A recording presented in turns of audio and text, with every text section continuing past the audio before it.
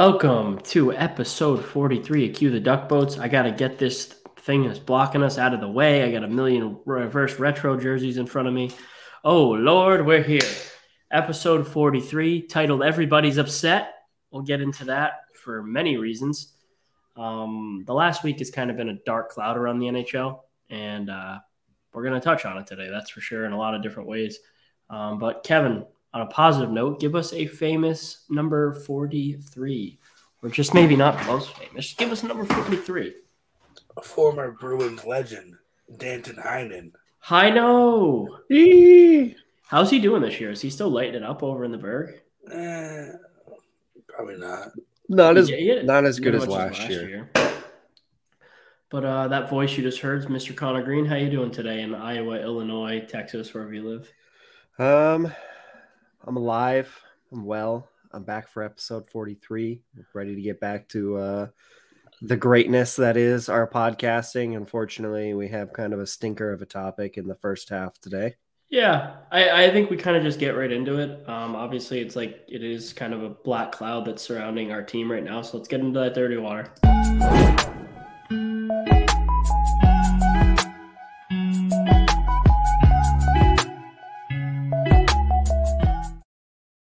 So right off the bat, I mean, it's a super controversial topic, obviously. Every single person has chimed in and given their opinions on it. So at this point, we feel like we have to, as much as we'd rather honestly kind of keep our podcast almost light. Like we like to have fun and things like that, but it's a topic that has to be discussed. The Bruins signed Mitchell Miller, who was a third-round draft pick of the Arizona Coyotes, who they renounced their rights to due to, and they're not allegations, they were proven, that he had bullied a special needs African-American child from second grade to then the last reported case was when he was in eighth grade as a 14-year-old. The details on it's terrible, right? And I'm pretty sure he admitted to all of it, so there's no like questioning things like that.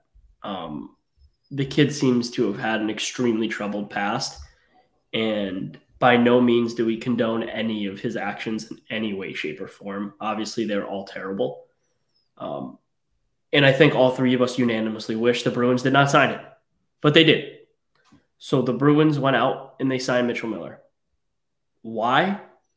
I really don't know. We talked about this at length within our group chat. We really don't know. If the Bruins have any area of their prospect pool that has depth, it's defense. It's the defense. Yep. It really makes no sense.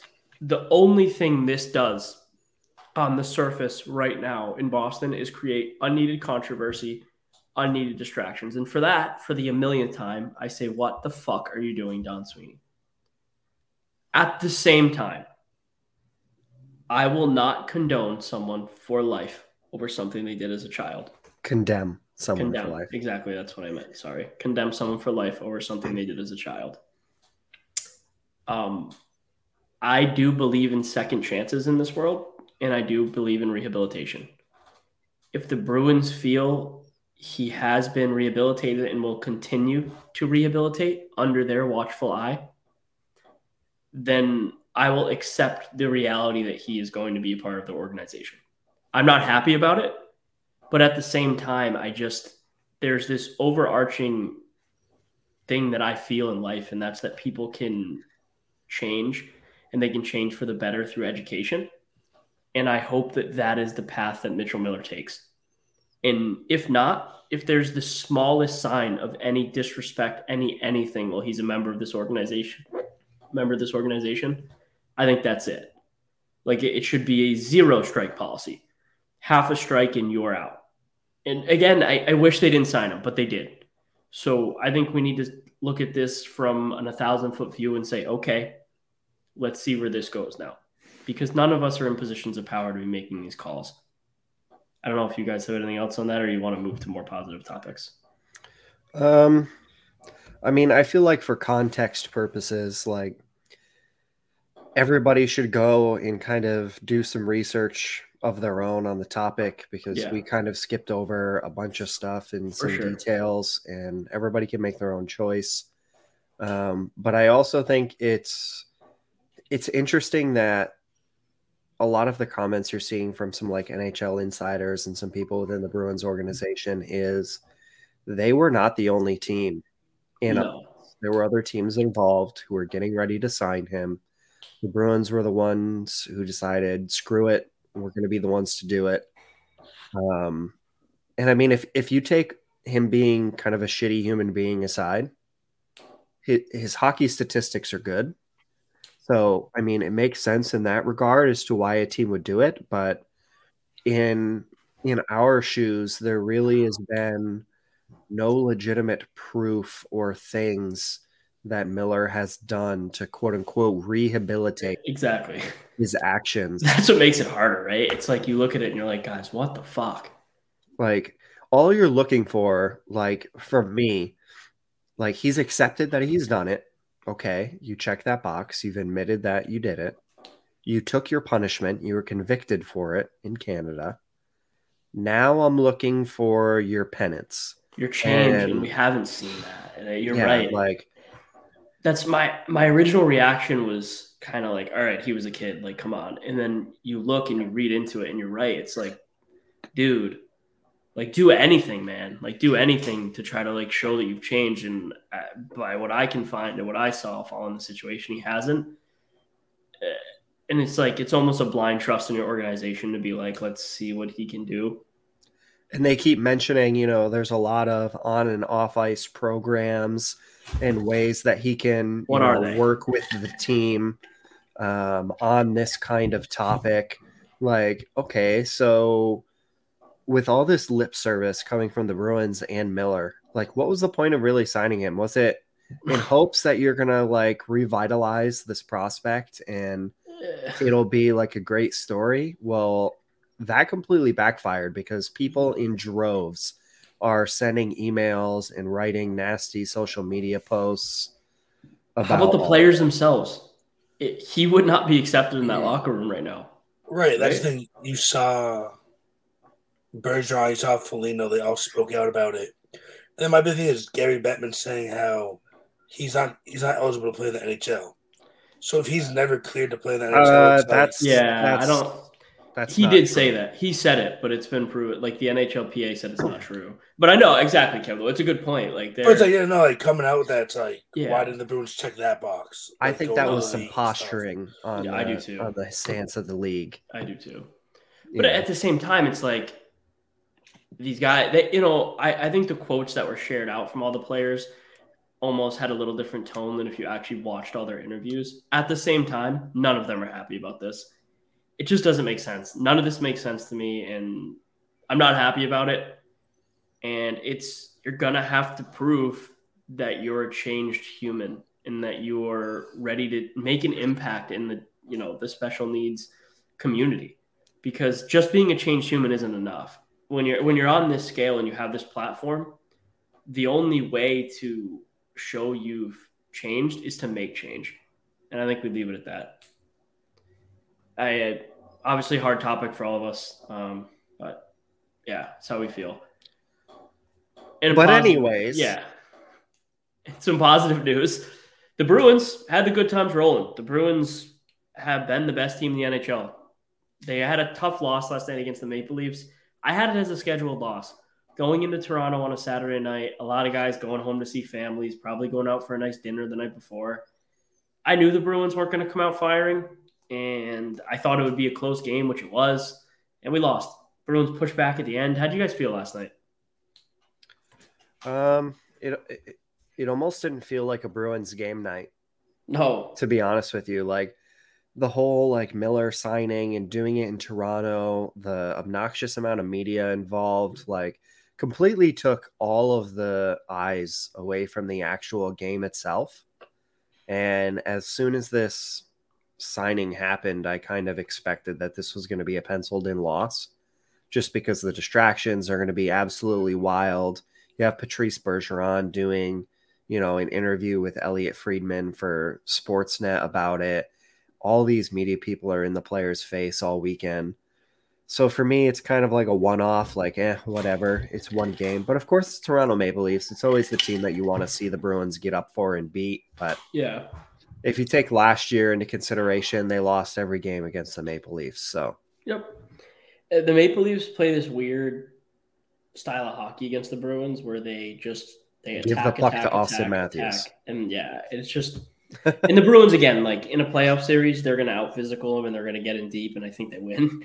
I said that to my dad last night. He was like, "What the hell is this?" I was like, "I know, but the Bruins can get in behind that defense when playing the right way and beat them." Marchand didn't look himself last night.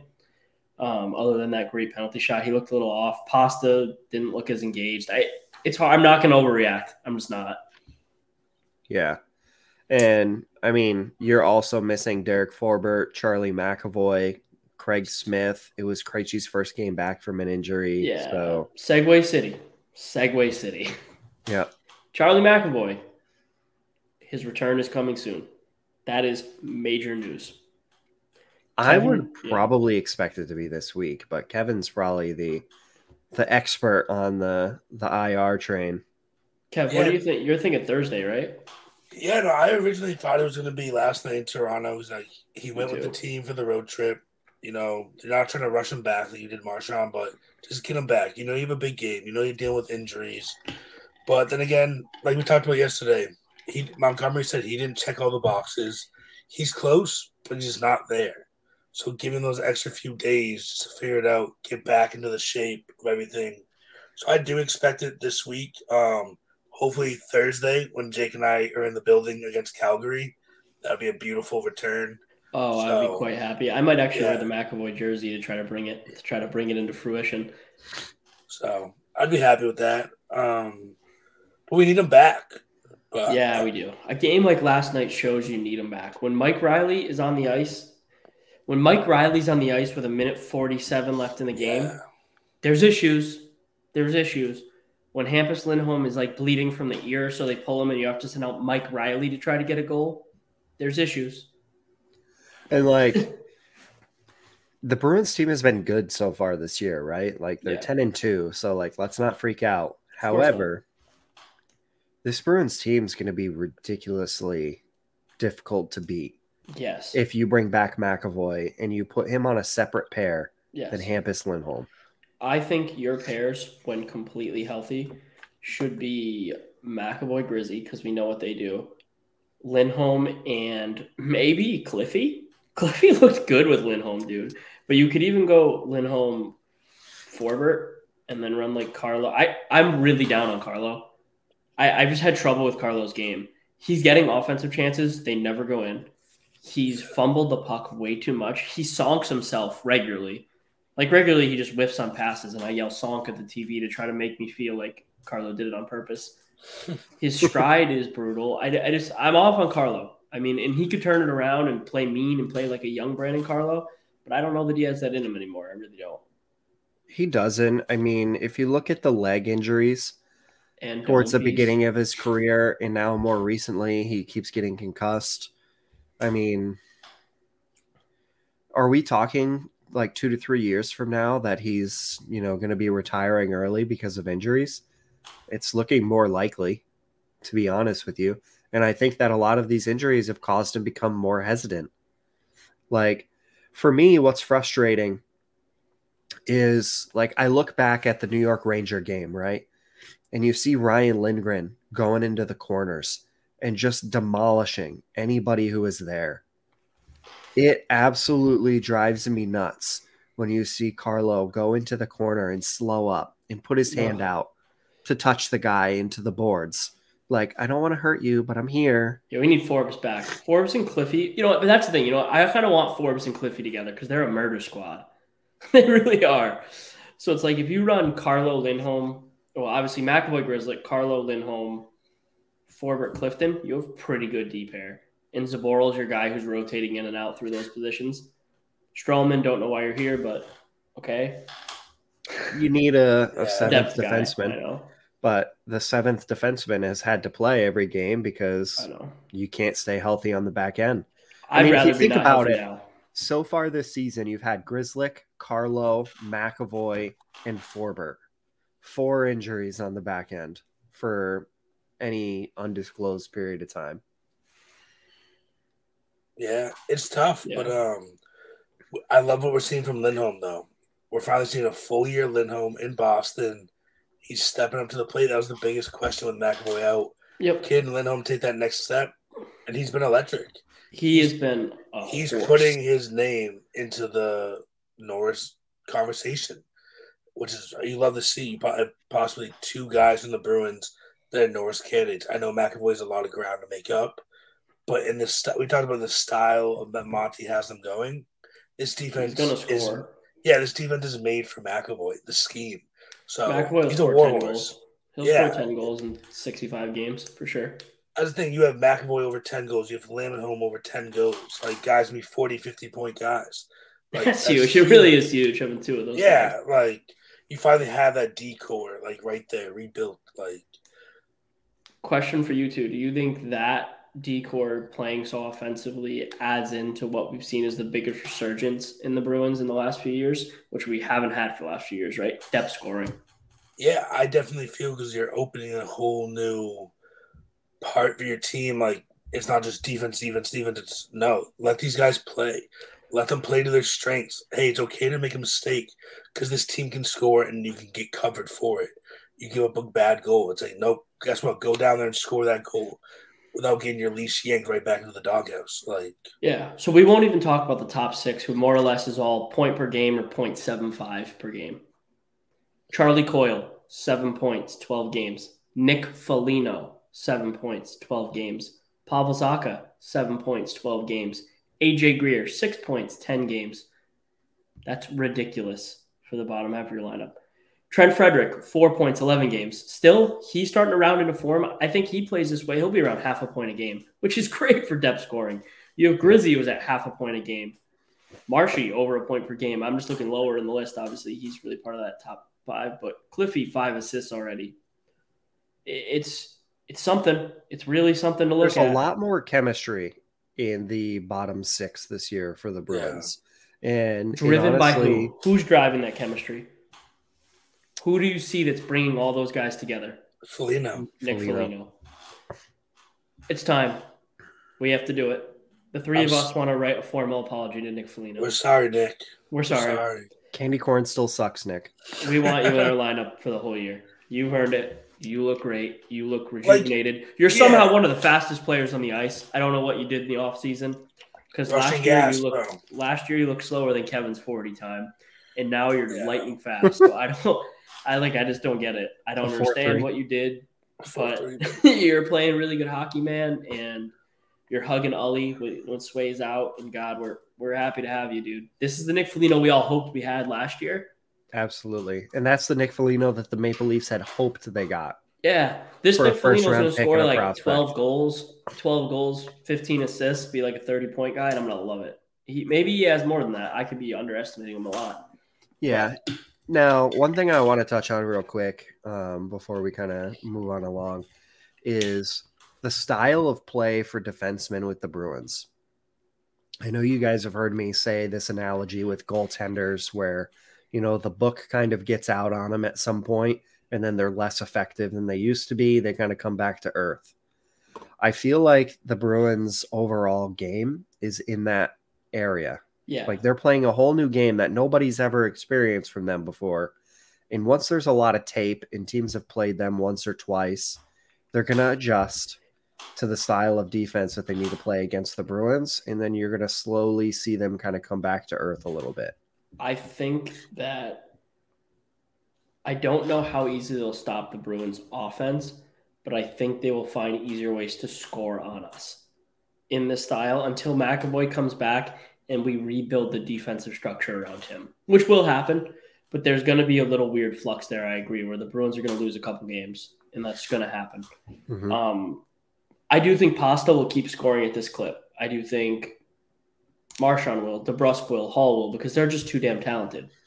The bottom 6 is going to have some issues, though, when this aggressive in-your-face hockey, some teams start to figure it out. But the bottom teams won't be able to handle them. It'll only be the top teams that start to really figure out a way to kind of fight against it. So we'll see how it all goes. I mean, I'm still super positive on the Bruins. This is the best Bruins team we've had since 2015, in my opinion. Fair. I really feel that way. I think this team beats the 2019 team. The 2019 team shouldn't have made the Stanley Cup. They did, and they almost won it. But they had the easiest path to the Stanley Cup ever. They were lobbed softballs all the way in, and we know that. Like, it's just reality. We played the Columbus Blue Jackets in the playoffs, okay? If that same scenario happens where like every round is an upset for the Bruins before they get to the Stanley Cup, they will absolutely probably sweep some series on the way there. Yeah, the only teams in the East who the Bruins I genuinely worry about is Tampa and Toronto. Other than that, I think the Bruins win every series. I really do. I think they even beat the Flames now.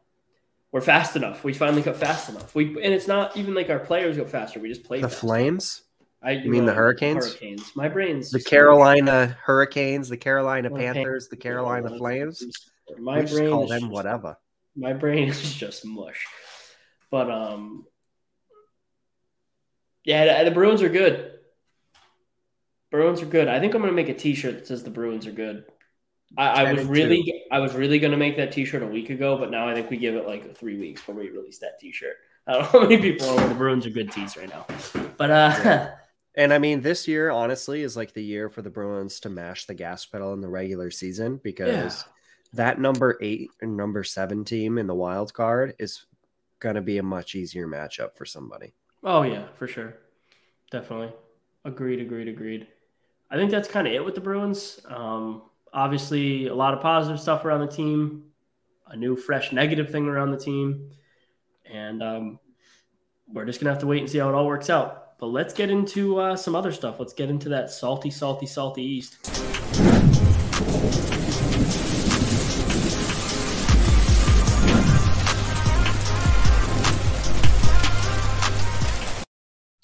It's funny how quickly, right? We don't have a lot of topics in Salty East today. It's really going to focus on, I think, all of our second favorite team, the Toronto Maple Leafs.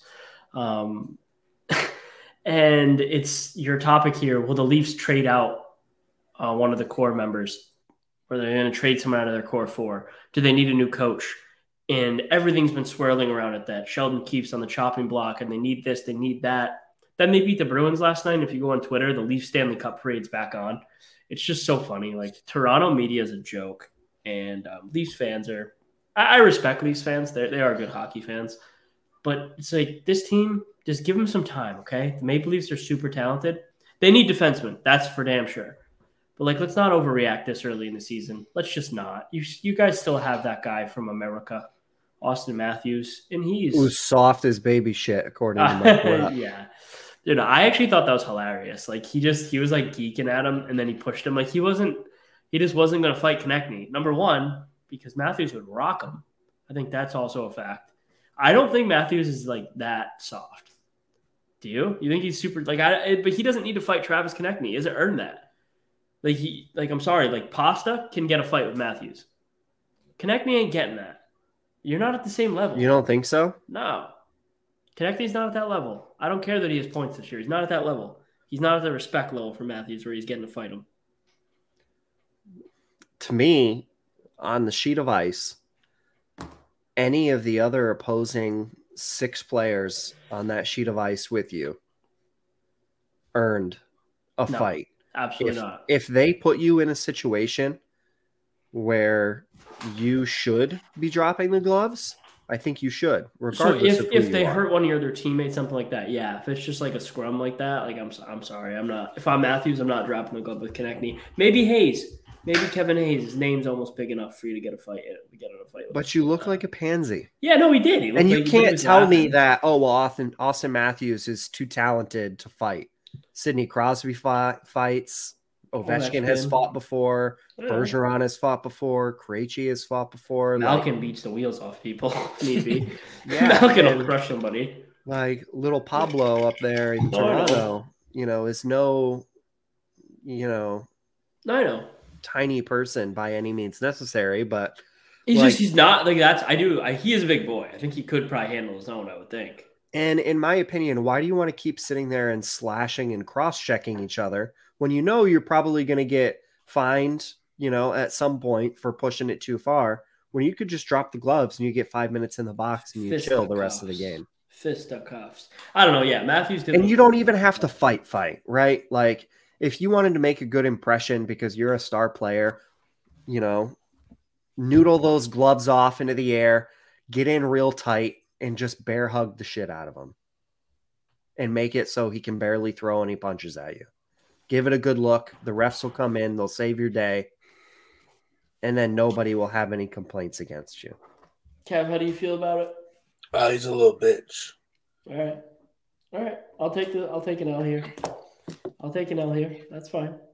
Do you guys think that all the chaos in Toronto right now and everything going on with all the negativity from the outside, the inside, Mitch Marner being the world's biggest bitch, do you think this affects Matthews' long-term outlook and extension possibilities in Toronto? Oh, 100%. He's out of there. Once his contract's up, he's out. You really think so? I think so. You think he pulls a Johnny T and he leaves? Unless they go on a run this year? No. Kinda. He's gone, I think that if Connor Bedard goes to Arizona, the chances go up substantially that Matthews would go there. They would have 2 franchise players. Maybe pretty good. And Logan Cooley. I mean, you gotta Bedard, Matthews, Cooley. Holy shit. You gotta think about Toronto right now, right? Like the GM is on the hot seat, who Matthews has a really good relationship with. Yep. It just hasn't worked out. And for everybody who is going to start screaming at their podcast provider here, a flat cap is no excuse. Every other GM in the league is dealing with that flat cap, and Toronto is having one of the most difficult times dealing with it. So I'm sorry, that's not an excuse. Figure it out. Yeah, well, I mean, no teams are giving Toronto help usually, though. Well, that's fine. Yeah, I mean, no one gets Boston help either. It's just you gotta figure it out. You gotta spend some assets to do it, and then you step away from the GM and you look at the coach. Well, obviously, the coach is always the first one to get fired. I do think that Keefe is a pretty good NHL coach, and he will probably not be unemployed long. But I'm not convinced that Sheldon Keefe makes it out of this season with the Toronto Maple Leafs at this rate. Yeah, I don't know. They'll have to unless they have a huge resurgence. So if you start looking at all these scenarios where, you might have a new GM, you might have a new coach, one of the star players on the team might get traded to try and get some help defensively or in net, since now both of the goaltenders they acquired this offseason are hurt, which in our season preview, we said that the Maple Leafs are either going to be complete trash or they're going to be Stanley Cup contenders, and it's all going to determine on whether their goalies can stay healthy. And son of a bitch, would you guess it? They're 6-4-2. They've literally lost half the games they've played. And Buffalo's better than them. Buffalo's 7-5. Red Wings are 6-3. The Lightning are starting to resurge now. They're 7-4. The Bruins are 10-2. The Panthers are on the outside looking in. And you know who's a dumpster fire right now? The Pittsburgh Penguins. Oh, so weird. 7 straight losses, man. Yeah, that wasn't on the sheet. Tough. Thinking. We have a couple things to get into still from the Metro. The Penguins have fallen apart. They were beating the wheels off the Bruins, and the Bruins just said, we back, baby. And they came back and they won. It was crazy. I mean, it really was. That game gave me hope last night against the Maple Leafs. I know it did. I thought there was a chance. There's a little Hampus Lindholm wheel out, goes down ice, boom, snipe. I know. Goal. Even last night, the Bruins still they pushed at the end. They weren't out. But another team that we got to give a little support to, the Devils, dude. They're 9-3. Who they take down last night? The Carolina Flames. I met Calgary. That was fun. Play. They beat Edmonton. Then they beat Calgary. Up in Alberta. How is he? I'm gonna take a look through their stats. See, who is Jack Hughes? I don't think is doing anything crazy either. No. I think it's actually depth scoring. I think Jack's by point per game. Jesper Bratt's having a good year. Yeah, and I heard he denied 2 8-year contracts already that have been sent his way, betting on himself. Which damn well looks like he should. I don't. What I think is funny is the Washington Capitals got rid of Vitek Vanacek and Ilya Samsonov, and they both went to 2 new teams, and they're both ripping it up.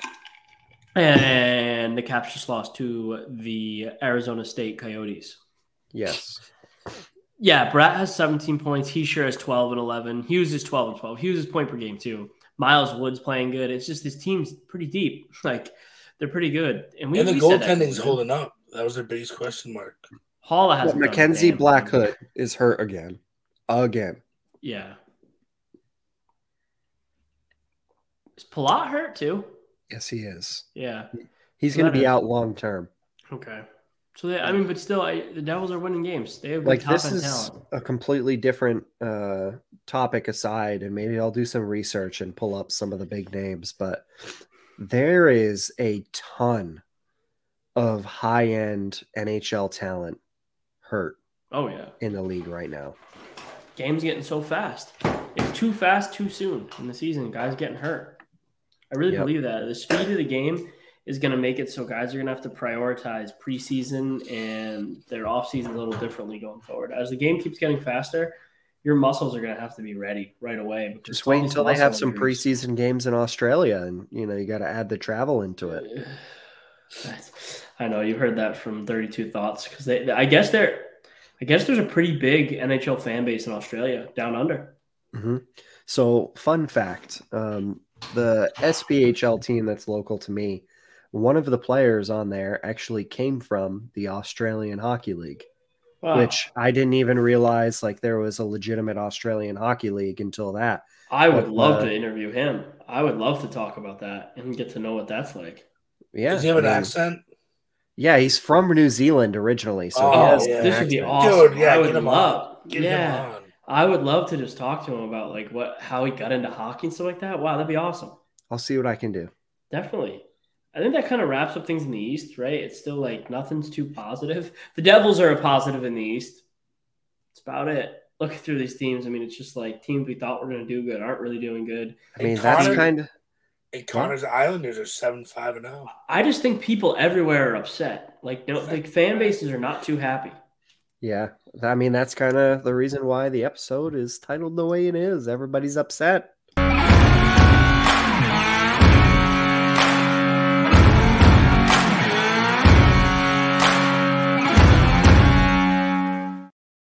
Welcome to everybody's favorite segment of the show, Wild Wild West. The first topic is another thing we got to kind of put our hands up and say we might have been a little bit of assholes about this. Bruce Cassidy, he has the Golden Knights 11-2. He's doing pretty good over there. I don't think his message must be getting across. So I think another little hand up when I was like, wait till you see what it's like playing for Bruce. Guess what? Playing for Bruce was pretty good in Boston too. And Bergeron went out of his way to compliment Bruce again for like the 8th time in the last 3 months. Obviously, not all the players had problems with Bruce. And as much as he is kind of a hard coach, I think, and a hard-nosed coach in ways, that team in Vegas needed to get their shit together and build a culture. And I do think he's a good guy to do that. Absolutely. And like, obviously, Cassidy is a great defensive system coach, which obviously is what the Vegas Golden Knights needed the most recently, especially with their goaltending woes. But the thing for me in Vegas is Bruce Cassidy finally got one of the talented centers that eluded him in Boston in Jack Eichel. He got Jack, and he wanted Jack for a long time. And he is ripping it up in Vegas right now. He's doing very, very well. Yeah, 14 points, 13 games, over a point per game, 5 goals, 9 assists, but he's plus 10. It's big. They have a lot of talent in Vegas. Like, the Riley, Marchessault, and Carlson line. You've got Jack Eichel with Mark Stone. Chandler Stevenson's there. Shea Theodore, Alec Martinez, Alex Pietrangelo, Nick Roy, William Carrier. Want to know who? Mark my words. Phil Kessel, 5 points, 1 goal, -2 in 13 games. Kessel's Ironman streak gets ended by Bruce Cassidy this year. I'm telling you it does. If he doesn't pick it up, Phil is not Bruce's style of player. See, I will say no. I don't think that'll happen. Because you think Bruce respects veterans? Nope. I think that when people are in this scenario, like if you look at what happened to Keith Yandel, before they sign a contract with a new team, I know there's some guarantees in place. And I bet you that Vegas went to him and said, You will play in every game. Yep. We will make sure of it. Don't worry That's about fair. I do believe that those things do exist. I wonder if he's in that situation, but we'll find And out. I mean, that's like a completely different debate, in itself. Like, are these Iron Man streaks like truly legit? Or are coaches choosing not to sit them when they typically would strictly because of the streak and carrying it on? I think they're legit in regard to just staying healthy. It's freaking crazy to stay healthy that long in this league. It's insane. Let me ask you this question. Now, the Bruins have a player who recently has been scratched, but has been considered, a middle six player on the team since he's arrived in Craig Smith. He's been his whole career healthy scratched twice recently. If that were Phil Kessel, do you think that they still would have benched Craig Smith in the midst of an Ironman streak like that? No, Monty's too much of a player's coach. No. Agreed, no. So I know. Did we underestimate the Vegas Golden Knights? 100% we did. We all did. We were like, they're going to suck. They're not good. Bruce is going to mess. No, we're wrong. They're good. They're going to be good. They're good in their playoff team. I had them in my playoff picture, but I never expected them to be this dominant. That's for sure. Especially with Robin Leonard being out until, potentially playoffs. That's a kind of a big whack.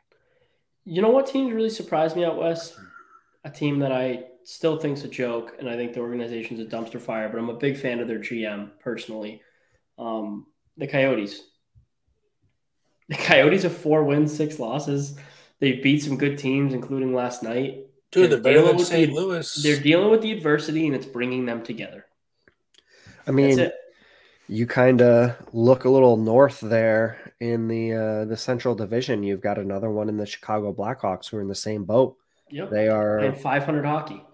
They are galvanizing around Luke Richardson and some of these players on that team, and they're making it work. I mean, all these teams that we're expecting to be garbage, like, let's be honest, people, these are NHL caliber players on their roster. They don't suck as bad as we thought they were going to. And like you're not playing an AHL team. Yeah, I think we were wrong in a lot of the ways when we were doing our early season stuff. Kind of like, yeah, these guys have no shot. And like they definitely they're doing better. They are NHL teams. The Coyotes are kind of like NHL light, but they are an NHL team. I mean, you've got, NHL superstar, all-star, Nick Ritchie, first team, All-American Nick Ritchie, baby. Yeah, Nick Ritchie. Baby Gap, as Andrew likes to call him. And there he goes, I mean, it's interesting. It really is. They have a long way to go, right? They have a long way to go before they're a competitive NHL team, but they're doing the right things. So hard to argue it. One team that's been super surprising too out west is the Seattle Kraken. They're 7 wins, 4 losses, 2 overtime losses. They're very well in the playoff picture. They could make the playoffs. I don't know that they do, but they could. The biggest thing, though, is they're not being led by Canadian rookie Shane Wright. He's getting scratched left, right, and sideways. How many points does Wright have this year? 7 games, 1 assist. That's tough. Yeah, he is plus 4. Yeah. He's getting like 12 minutes of ice time, too, a game. It's just... He was getting 12 minutes of ice time? Last time I had checked, it was like 7, 8. Last game I looked at, he had like... That could have changed recently after the stretch of scratches. Not sure. I don't know, but I know that the topic was that his ice time was like in the single digits, and then they started scratching. Yeah, no, Kev, you must just look at the last... Yeah, no. So November 5th, yesterday, he got 8 minutes. But yeah, the third, when you looked, Kev, he got 13:45. Before that, it was like 5:86. Ooh. But yeah, he did get 13 one night. I mean, he's been a plus player in his last 3 games. Here's the deal with Shane Wright. They're not going to send him back to the Kingston Frontenacs. And at least I don't think. They can't send him down to the AHL due to the junior players rule they have set with the CHL. Well, they could. No, they can't. They can on a conditioning stint. They can send him to play in the AHL for a specific period of time. Yeah, I don't think they're going to do that either. What I do think they're going to do is keep him all year, play him sparingly, send him to World Juniors, see if he can catch some fire at World Juniors, and then give him a chance to come back and play. I think there's a very good chance we see that happen. And I think that is absolutely dumb. Yeah, no, me too. But I think that's what they're going to do. Because if he gets hurt, it's like, oh my God. But because if he goes back to the Frontenacs, he's getting traded right away. Right away, he's getting traded. Yeah. So I forgot where I read this, or maybe I heard it in a podcast or somewhere, but apologies. I can't remember where it was. Talked about him going back to the Frontenacs and probably being traded right away to a team who is in the playoff, like the cup contention, because the Frontenacs are up to potentially hold the Memorial Cup next year. And the package of prospects and picks that they could get for Shane Wright would be huge and put them in much better place to have a good team for when they host the cup, which makes sense. Yeah.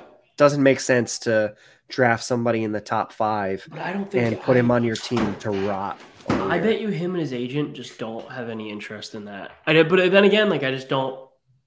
It just makes no sense. Why are you not going to play him? That's where I just have so much trouble with. Yeah, shit. Look at the player picked right before him, Logan Cooley. Minnesota. He already got sent down. He didn't even make the team, did he? I don't think he made the team. No. But that's what I'm saying. They didn't. Try to pull this charade or facade, whatever. Facade would be the word. Charade would be a name of a person. It's fine. It can't be only me who makes mistakes talking. But the only guy who looks like he's making an NHL impact out of those top 4 guys is Slafkovsky. Right? He's the only one who's playing. Minimal. He got hurt last night. Yeah, no, it's minimal. No, I know. I still think this is a really strong draft. I do. I mean, it's just going to take time. None of these guys are ready to make NHL impacts right away. And Shane Wright, the poor kid, has barely played hockey. He lost hockey to COVID. Now he's not playing now. It sucks. It sucks. You got to feel bad because he's super talented. And I do think he's a future franchise player. I really do. So you got to let him develop the right way. And this ain't it. I don't know. Speaking of some of these prospects, my phone started blowing up from Twitter notifications of Cap Friendly lighting up all of these transactions for these young players getting sent to the minors now that 10-game cap is hit. Yeah. Oh, anyone big get sent down? The list that we have so far is Colorado sent 2 people down, Martin Kaut and Mikhail Maltsev. The New York Islanders sent down Robin Salo, and Ottawa sent down Jacob Bernard Docker. So Bernard Docker is probably the biggest name there. Yeah, I just think that going back to Wright, it's just he needs to find his way. And if you're committed to him being on your team, then play him. You got to play him. And if not, then you got to figure out what you're going to do and figure it out fast. But I really think there's a chance he goes to World Juniors. I really do. Which, great. But, what are you going to expect him to do at World Juniors when he's played 5 games in the last month? The last day he'll probably go to the World Junior camp. I don't know. I don't know what it's going to look like. To develop, it's mismanagement. Play. This is mismanagement. It's that simple. He's been mismanaged so far. Yeah. There's no way to put it. It's whatever. It's kind of disappointing, but it seems like Shane Wright's just taking the punches. He drops from 1 to 4 in the draft. Yeah. Now he can't get any games in. He seems like a good kid too. That's what sucks. It's and he's super talented. So they do have 2 young guys who are lighting up. Morgan Geekie, 7 points in 10 games, and Beniers 9 and 13 is pretty good. Matty Beniers is doing pretty well. Yeah, and so is Geekie though. Morgan Geekie's underrated big boy who can play the game, dude. Yeah, I'm a big Morgan Geekie fan. Matty Beniers, I'll ride high on in Seattle. The other ones, let's see, because there's still going to be a lot of turnover on this roster. Yeah, as they try to maybe make a little push. As if they keep winning, they're going to try to make a push, I would think. So they'll try. Yeah, don't know. They're not going to make a long-term push, but a long-term push. Yeah, they're not going to make a push for the Stanley Cup this year. That I know. Yeah. So now that we're kind of slimming out on topics, I threw a question on the sheet. Yeah, I was just reading it. I believe it was actually from 32 Thoughts, or it was from Frank Saravalli, somebody. No. I did a lot of podcast listening this week. Me too. So I got caught up on a lot of things. And one of the topics that was talked about is teams and trading players and their cap hit. So, Kevin, I want to get your reaction first because I think you're probably the only one who hasn't heard this conversation yet. In the NHL, there are some people who are proposing that, and I will give an example.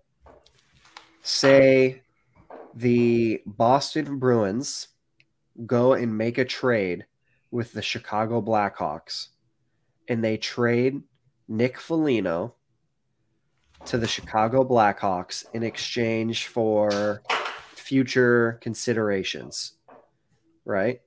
Or they give them, Nick Foligno and a third-round pick.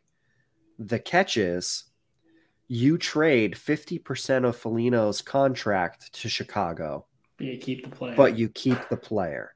So allowing NHL teams to trade cap hits away, just the money, but still retain the player. Be like, hey, we'll give you $1.2 million in Nick Foligno's contract for a second-round pick.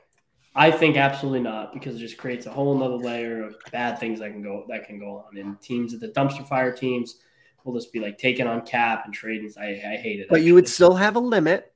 Like you can only retain, I think it's 2 or 3 contracts. If you trade a player, the player has to go. I really feel that. Anything to do with the player. It just makes it so that these NHL teams can write willy-nilly ass contracts and get out of them. And I think you need to be a good GM. You need to manage your money and your players and your assets correctly. Yeah. So I lean both ways. Like you see the pros, you see the cons, but I'm with Jake. It's like that takes the whole skill of being a GM out of it and building the team the right way and building contenders. It's just another way out of like that. So there are 0 talented NFL general managers. No, I get no, because they can just cut people willy-nilly, and if it's not guaranteed, it's done. Yeah, exactly. But NHL contracts are fully guaranteed. So the NHL system obviously is built against the team and the general manager. I don't know. I just don't like it. I don't like the ability to trade cap hits. I don't know. I think it would make it more hoopla and wild and exciting, kind of like, the NBA. The only, it's cool till a team like the Maple Leafs trades their first round pick for $9 million in cap, and then they're out of cap hell, and we don't want that. You know what I mean? I just don't. It's hard for me to I just don't. I mean, you can do it now, but you lose the player. Yeah, you lose the player. That's what I want you to lose the asset. I don't know. Some of these trades don't happen in that scenario. For example, the Max Pacioretty and the Brent Burns trade. Yeah. They probably don't happen if they could, sell off 50% of the contract to another team instead. I don't know. I know Elliot and Jeff were really against it, and that makes me feel like I should be against it too because they know more than me. I just feel like it would add some more excitement. Yeah, it adds another layer to the onion. Some more excitement and some more fanfare and eyeballs on the game. I think that it's a creative way to accomplish that. Or just have the cap keep going up so that people have the money to spend. I mean, that is another way to fix that. So I personally would rather them do a luxury tax, kind of like baseball. So you can go over the cap? Yep. Yeah. It would help the Bruins, help the rich teams. Exactly. That I wouldn't mind. But the Bruins wouldn't overspend. No, because they're cheap. I almost, good way to put it. Lucky Duckies. Do we have anything? Do you have any bets, Kev, or no? I don't really have any hockey bets this week. I think because we're recording on Sunday, so we're not going to give out football picks. Maybe we'll tweet out a couple picks this week. We'll try to. We'll tweet out some picks for Wednesday, Thursday. Kevin and I will be together, so we'll definitely fire that out. Other than that, guys, go to Inside the Rink. Check out Kevin's going to be writing a really interesting article coming up this week about some Norris candidates within the Bruins organization, maybe a couple others. I'm excited to read that. We're going to be coming out with some new fresh merch soon for the holiday season, so keep your eyes peeled. And also, I want to give a little shout out to Sophia. She's been crushing it on our social media, and you have to check out these graphics that she's been coming up with. They're awesome. So give us a follow at Q the Duck Boats with a Z on Twitter. Trying to get Q the Duck Boats regularly. I'm trying to get us the regular without the Z, but who knows? The man won't answer me. That make any sense? You guys get it? I'm saying. I know what you're putting down. Q the Duck Talk Post about it. without a Z is owned by some random man who hasn't tweeted since 2009. So I reached out to him on the Facebooks to try to buy that Twitter handle from him, but he hasn't answered. So please buy our merch and help us out. And have a good week, guys. That's really all I got for us.